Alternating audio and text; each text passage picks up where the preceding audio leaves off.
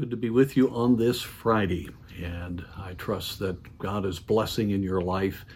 I do want to encourage you in these days as we're at the time of celebrating the resurrection of Christ.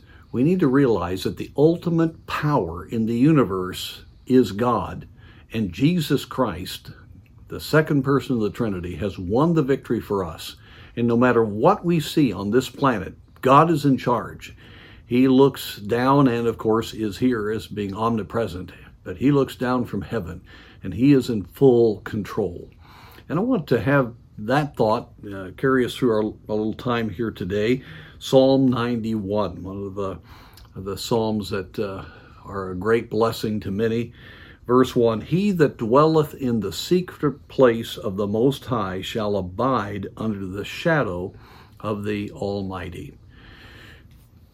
When we are in the place of full communication with God, when we're dwelling in that secret place of that intimate relationship through His Word and the empowering of the Spirit of God, we understand, just like young birds would be under the care of their mother, or as the Lord talks about, that He would be like the mother hen gathering all of His chicks in to protect them. Here we are under the shadow of the Almighty.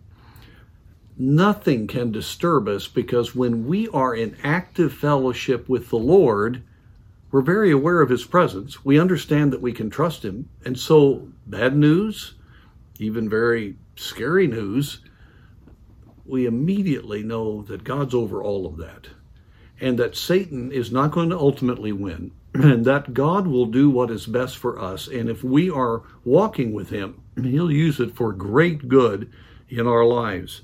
And it's interesting how the next verse says, I will say of the Lord, He is my refuge and fortress. When you're in that secret place, you know He's your fortress.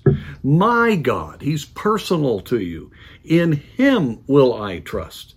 Surely He shall deliver thee from the snare of the fowler and from the noisome pestilence. He will protect us. My God, He is my fortress. And here's the imagery that I used. He shall cover thee with His feathers, and under His wings shalt thou trust. His truth shall be thy shield and buckler. Thou shalt not be afraid for the terror by night, nor for the arrow that flieth by day. Aren't those wonderful verses? And just as I mentioned about the hen protecting her chicks, He covers us with His feathers. Under His wings we can trust. And His truth is our shield and buckler. So what's the key? You got to dwell in the secret place of the Most High. It's a place that only can be understood spiritually when we surrender to the Lord, take the time to have an intimate time with Him in prayer and in the Word, allowing the truth of God's Word to be illumined by the Spirit, and to have the Spirit of God enable us to be able to worship the Lord and intercede and praise Him. When we do that, then the whole panorama of what the Bible teaches us about our God comes together. So let's be encouraged here in these days that in the secret place, we can be under the shadow of the Almighty.